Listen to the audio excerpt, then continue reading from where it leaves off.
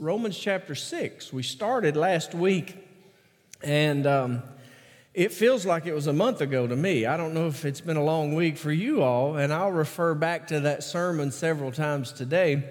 But in Romans 6, I'd love for you to pick up with me at verse 15, and I would like for us to go through the end of that chapter and hear what Paul, writing under the inspiration of the Holy Spirit, therefore what God says to us, said first to that local church in Rome, but with application for us today. So by God's grace, we will hear and apply the word today. Romans 6, we begin at verse 15. Paul says, "What then? Are we to sin because we are not under law but under grace? By no means. Do you not know that if you present yourselves to anyone as obedient slaves, you are slaves to the one whom you obey, either of sin, which leads to death, or of obedience, which leads to righteousness? But thanks be to God that you who were once slaves of sin have become obedient from the heart to the standard of teaching to which you were committed, and having been set free from sin, have become slaves of righteousness." I'm speaking in human terms because of your natural limitations. "For just as you once presented your members as slaves to impurity and to lawlessness, leading to more lawlessness, so now present your members as slaves to righteousness, leading to sanctification." Let me stop there and we'll do 20 through 23 in just a minute. But Paul opens this section with a question. Verse 15 asks a question, just as verse 1 of chapter 6 asks a question. And when you look at it, you're going to find that those questions are really almost identical. Verse 1 that we looked at last week, and if you have your Bibles, you can flip over there and you can see it this morning. Verse 1 said, "Do we continue in sin that grace may abound?" This whole issue of grace, this unmerited favor of God that's poured out on us. And so Paul asked the church, he said, should we just sin more so that we get more grace?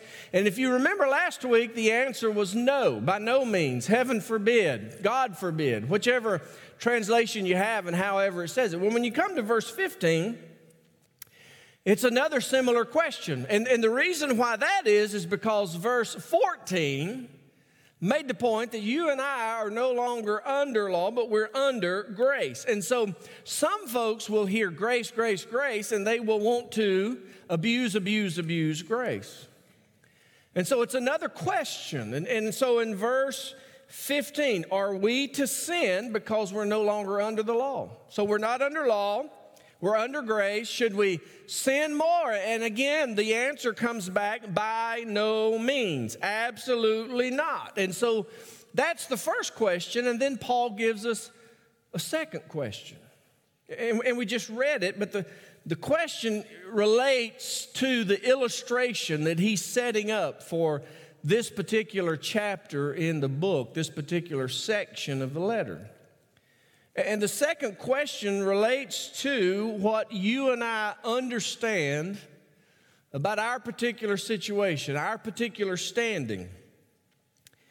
And he says, "Do you not know that the one to whom you offer yourself as a slave is the one you obey?" And so Paul's reminding the Christians, you can be a slave to sin or you can be enslaved to obedience. And so here's this clear dichotomy. If you're enslaved to sin, it leads to death. But if you're enslaved to obedience, it leads to righteousness.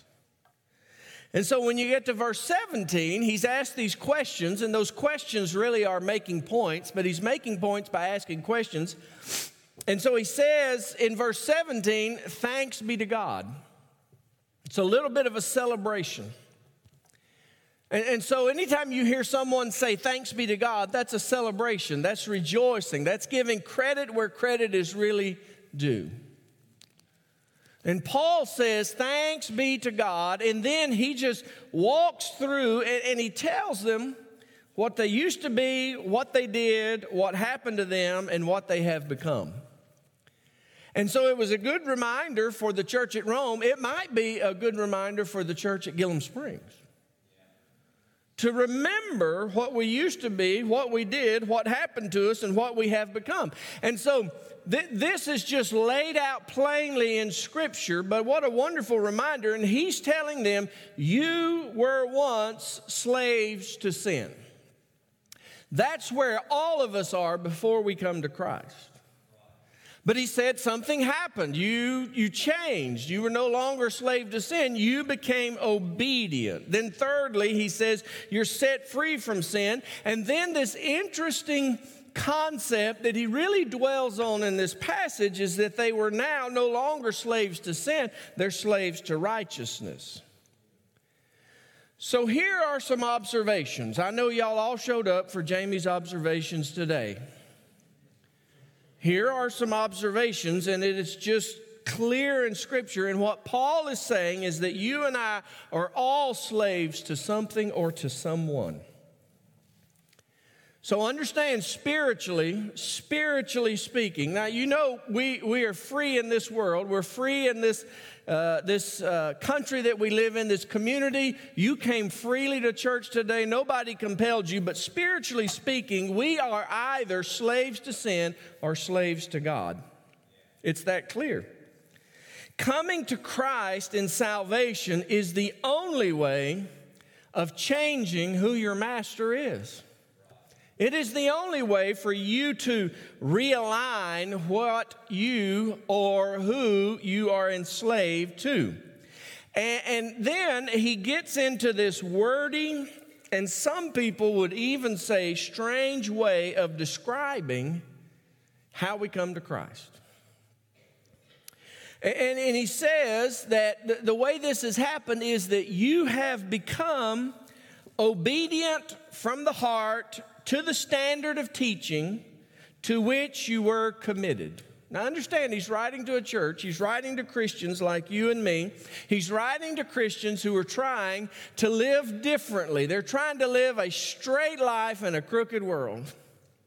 They're trying to make Jesus relevant every day of the week, every hour of every day. A different world, a different culture, but the challenges are not that much unlike our challenges. And so he's writing to those in Rome, and he says, here's the deal. You heard the story of Jesus. You heard the teaching about Jesus. You heard about this Jewish rabbi who went to the cross and died and rose again. You heard about his ministry of healing, his ministry of teaching. You heard everything about him. And isn't that just like you and me? We heard that story. Most of us are blessed to have grown up in the church, and we've heard that story our whole life. We live in a part of the world and in a particular culture where Christianity is not foreign. And so just like those Christians in Rome, they heard the story, and it was different than what they were hearing in their day and age.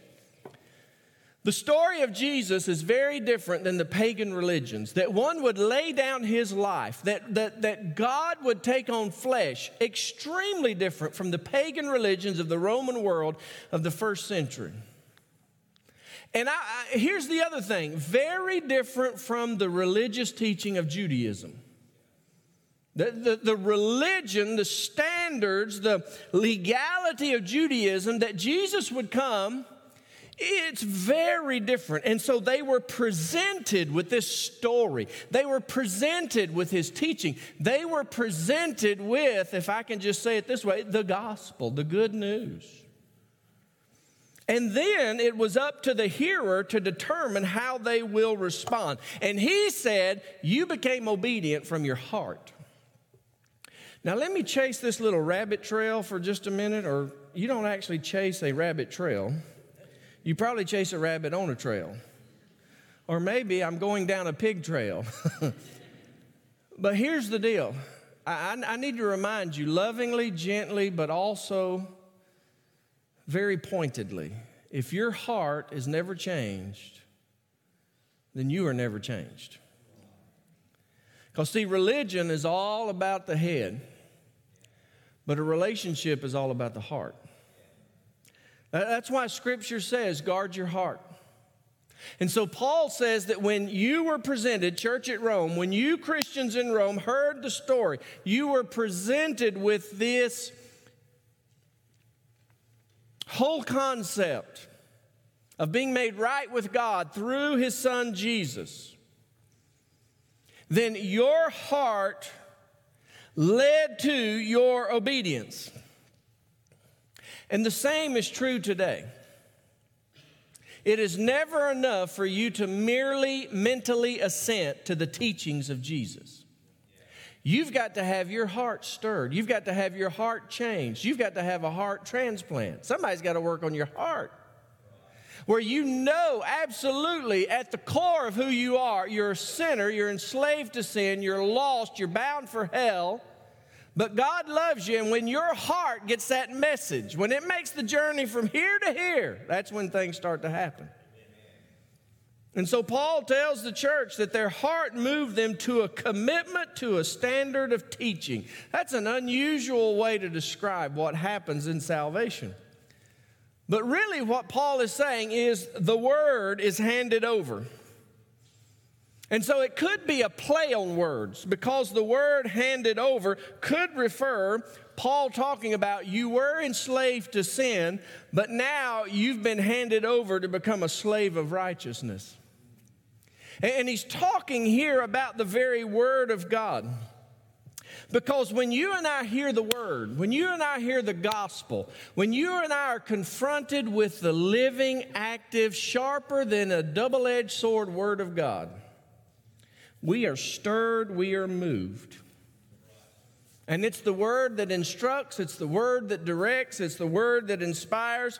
And according to verse 18, as a result of all that, they were set free from sin. And freedom is really the theme. Freedom is a huge theme in what Paul had to say in the first century.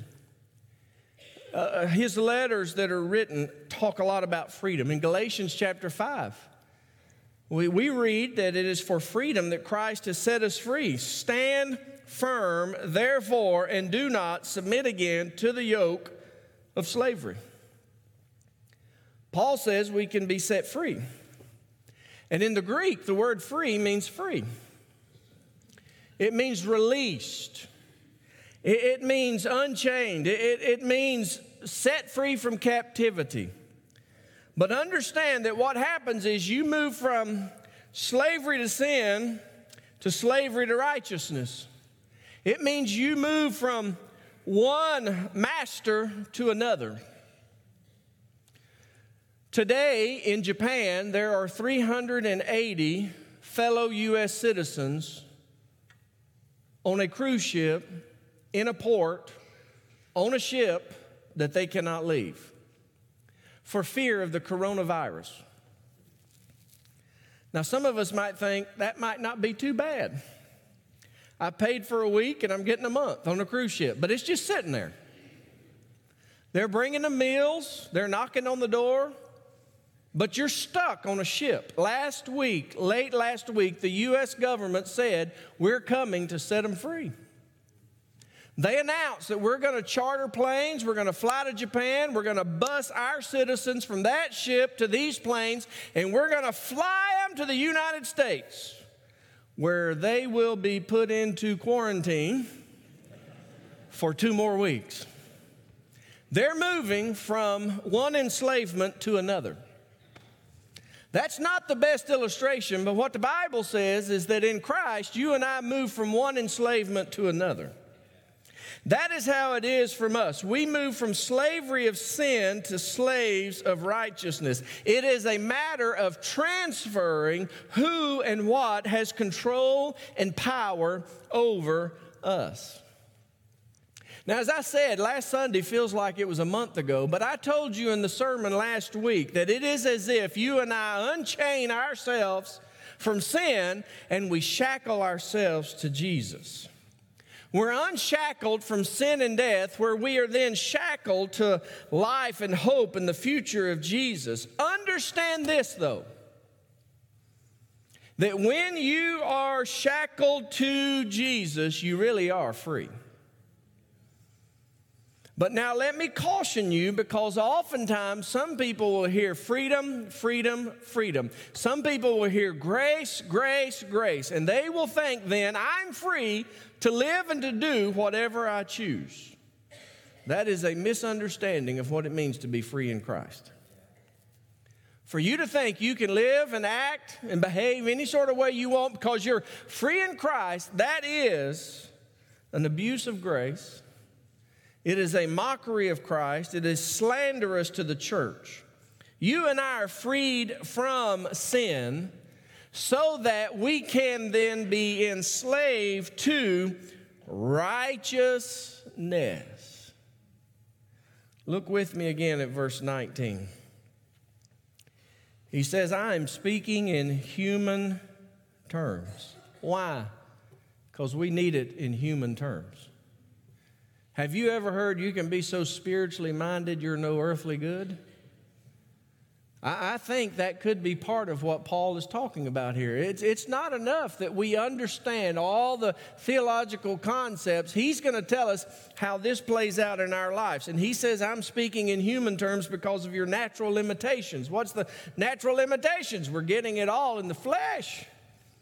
We're hearing it, we're applying it, we're trying to live it out. For just as you once presented your members as slaves to impurity, just as you once presented your members, leading to impurity and to lawlessness, leading to more lawlessness, he says, so now present your members as slaves to righteousness, leading to sanctification. This is a just as, so now argument. And he's saying, just as you once lived this way, so now live this way.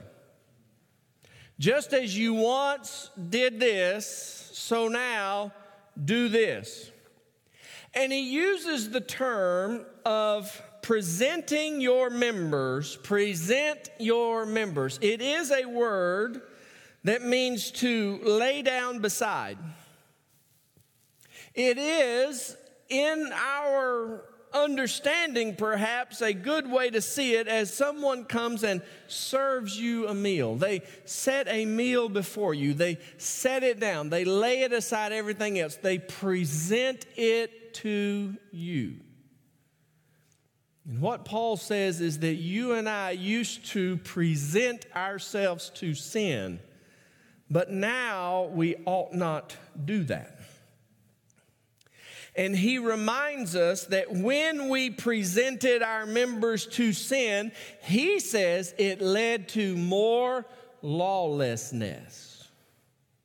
Now again, you may not remember last week, but I tried to illustrate this truth by talking about something very foreign to me, eating sweets. And I said, if I take one bite, I want 10 bites. And if I take 10 bites, I'll take 100 bites. If I eat one Little Debbie, bless God, let's eat the whole box. And so that was a way to try to illustrate what sin does. One sin is never enough. And he says if you present your bodies, if you present yourself, if sin is served up in your life, you're just going to want more sin, more sin, more sin. And he says now what we ought to do is not present ourselves to sin. What we ought to do is present our members as slaves of righteousness. It's a picture of us laying ourselves before the Lord, serving ourselves up to Jesus as it were, saying, Lord, here I am. I am fully surrendered to you. I've unshackled myself from sin. I'm chaining myself to you, and I want to be like you. I want to act like you. I want to think like you. I want to lift up your name. I want to glorify your name. I want to be busy with your work. I want to be about your people. I want to be as much like you as I can be. And if you remember last week in that sermon, I quoted from Galatians, and I talked about how you and I can read some lists in Scripture that are very specific. Paul mentioned, it may not have been Galatians, it may have been Ephesians. I can't remember. It feels like it was a month ago. But he got very practical about this. And he began to list off, and he gave an example. He says lying. So maybe we're not going to say this is my sin. We're not going to hang liar signs around us, but maybe that's your sin. And Paul told the church, he said, look, if that's your thing, don't lie anymore. And so if you've struggled with that, then you say today, Lord Jesus, forgive me for lying. I'm not going to lie today with your help. Maybe it's anger. That was in the list I gave you last week. And Paul says, look, don't let the sun go down on your anger. And maybe that's for you a struggle. You've got an issue with anger. And you would say to the Lord, Lord, today, help me not to be angry. And you know what's going to happen. Somebody's going to show up in your life. It's going to challenge you to the core. And you're going to want to get angry. And you're going to have to say, Lord, I submit again. He gave the issue of being lazy. He told the church, don't be lazy, work. And so maybe you've been cutting some corners and you've been lazy, and maybe that's your sin and your struggle. And Paul would say, submit yourself to the Lord. Present your bodies, present your members to the Lord so that you would be pleasing to Him. Maybe you've been unkind. Maybe somehow, somewhere, you realize you looked at the person across from you and you didn't see them as somebody for whom Jesus died. You were unkind to them. Paul would say, don't be unkind anymore. And maybe that's your challenge today, that today, God, with your help, I'm not going to present myself to the sin of unkindness. I'm going to, with your help, be kind. Now, we could go one by one through various sins that are listed in Scripture, but I'll just tell you, the flesh cries out for something. The flesh struggles with something. And so today, Lord God, today, with your help, I present myself to you for the purpose of, here's the big church word that he used, sanctification. Sanctification. Sounds so spiritual, doesn't it? Oh, sanctified. Oh, glory to God. Sanctified. Ha! Did y'all see the spit come out? But I'm telling you, that word, it's a process. If you present yourself to God and say, help me today, you've asked Him to help you become sanctified. It's the sanctification process where today you're more like Jesus than you were yesterday. I started the process at 15. I'm 51. I'm not there yet. You started at a particular age. Let me assure you, you're not there yet. But one day,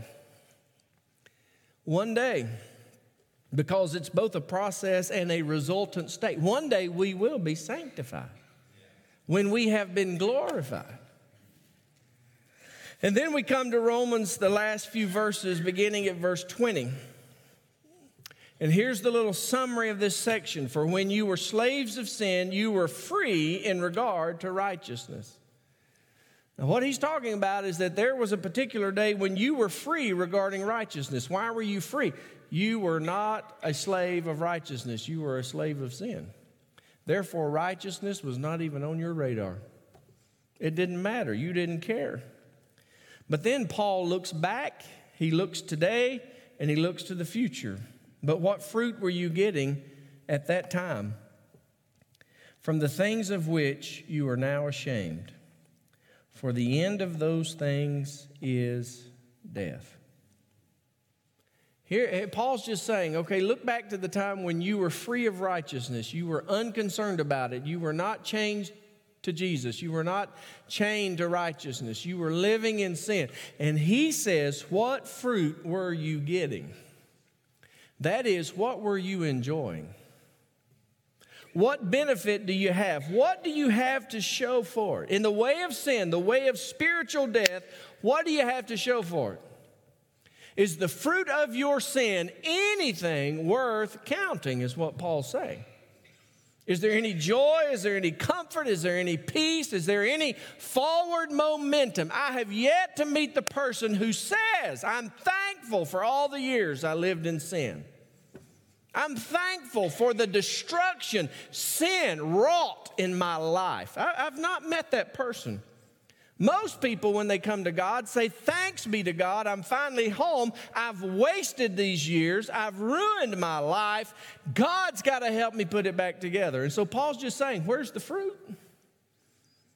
And so some of you today, you can look back and you can say, there's no fruit. And some of you may be here today and you think you're living a fruitful life, but the Holy Spirit of God will pierce your heart and show you, you've got nothing to show for your sin. Nothing but heartache, heartbreak, ruined relationships. And so that's Paul looking back. But then Paul looks at the present. Look at verse 22. But now, how do we know it's present? He says, but now. That's what it means in the Greek. Now means now. But now that you have been set free from sin and have become slaves of God, the fruit you get, here's the fruit of being enslaved to Christ and to righteousness. That fruit you get leads to sanctification, and its end is eternal life. That's forward momentum. That's positivity. That's sanctification. That's fruit. That's freedom as we daily take up our cross to follow Jesus. That's what Jesus told his disciples in Matthew 16. If anyone would come after me, you've got to deny yourself and take up your cross and follow me. For whoever would save his life will lose it, but whoever loses his life for my sake will find it. That's the beauty of spiritual truth. It seems like loss, but friend, I'm telling you, it's gain. And so then Paul clarifies the spiritual truth when he writes a verse that many of us know. For the wages of sin is death, but the free gift of God is eternal life in Christ Jesus our Lord. We typically use that verse when sharing the gospel with someone who's lost, who's unsaved, unredeemed, bound for hell, enslaved to sin. We use that verse and it communicates truth that we need. But please don't forget, Paul wrote that verse to church folks, to save people. He wrote that to Christians. And so here's the deal. Every time we exchange our slavery to the Savior, to slavery to sin, we die just a little bit. Life is not found in feeding this flesh. Life is found in the fatality of the flesh. That when we're dead, when we're crucified, when we're no longer enslaved to sin but to righteousness, God stands ready with the greatest of gifts, the most amazing of gifts, eternal life. Ray Stedman pastored in California for many years. He said he was driving in Southern California one day and he saw a guy with one of those sandwich boards on, and you never know what you're going to read. But he said on that day, it said, I'm a slave of God. And on the opposite side was the question, whose slave are you? And it would seem as though Paul is presenting that stark consideration. Bob Dylan, the great theologian, wrote a song that said, you got to serve somebody. Said, you may be an ambassador to England or France. You may like to gamble. You may like to dance. You may be the heavyweight champion of the world. You may be a socialite with a long string of pearls. You may be a state trooper. You might be a young Turk. You might be the head of some big TV network. You may be rich or poor, blind or lame. You may be living in another country under another name. You may be a construction worker working on a home. You might be living in a mansion, or you might live in a dome. You might own guns. You might even own tanks. You might be somebody's landlord. You might even own banks. But even Bob Dylan says, but you're going to serve somebody. You're going to have to serve somebody. It may be the devil, it may be the Lord, but you're going to serve somebody. And while it's not my common practice to go to the wonderful lyrics of Bob Dylan music, he may be on to something there. I'm telling you, we're enslaved to something. And we're going to serve somebody or something. Now, I want to tell you what. There's an enslavement to sin. There's an enslavement to the Savior. Your heart needs to be stirred. Most of us who gather here week in and week out, we would say, I'm serving the Savior. I'm enslaved to Jesus. I'm walking with Him. And I hope that is true. And if it's not true for you today, I want to tell you, there is a free gift that God offers. It is the most beautiful, it is the most amazing, and it is readily available for you if you'll claim that gift of eternal life through Jesus Christ our Lord. You can be saved today. And the rest of us, we need to make sure we're enslaved to righteousness. That daily we're giving ourselves, that we're presenting ourselves to the Lord. Pray with me. Today, Lord, how thankful we are for your grace and your mercy and your kindness. We're thankful for the truth of your word. And though it's wordy, I pray we would not get lost in that, but simply understand that we are either slaves of sin or slaves of righteousness. We're either walking by the flesh or walking in the Spirit. We're either living in this world or we're getting ready for the eternal life with you. The contrasts are so stark and so clear and so powerful. And so, Lord, my prayer is that every person who's here today has the personal assurance that they are walking with you, that they're slaves of righteousness. If not, God, give someone the courage to step forward, to confess you as Lord and Savior. But help us all to understand it's a daily struggle, a daily grind where we would deny ourselves, take up our cross, and follow you. Where we would present ourselves to you to be slaves of righteousness. God, grant that, I pray, and as we worship, may your Holy Spirit direct us. I pray in Jesus' name. Amen.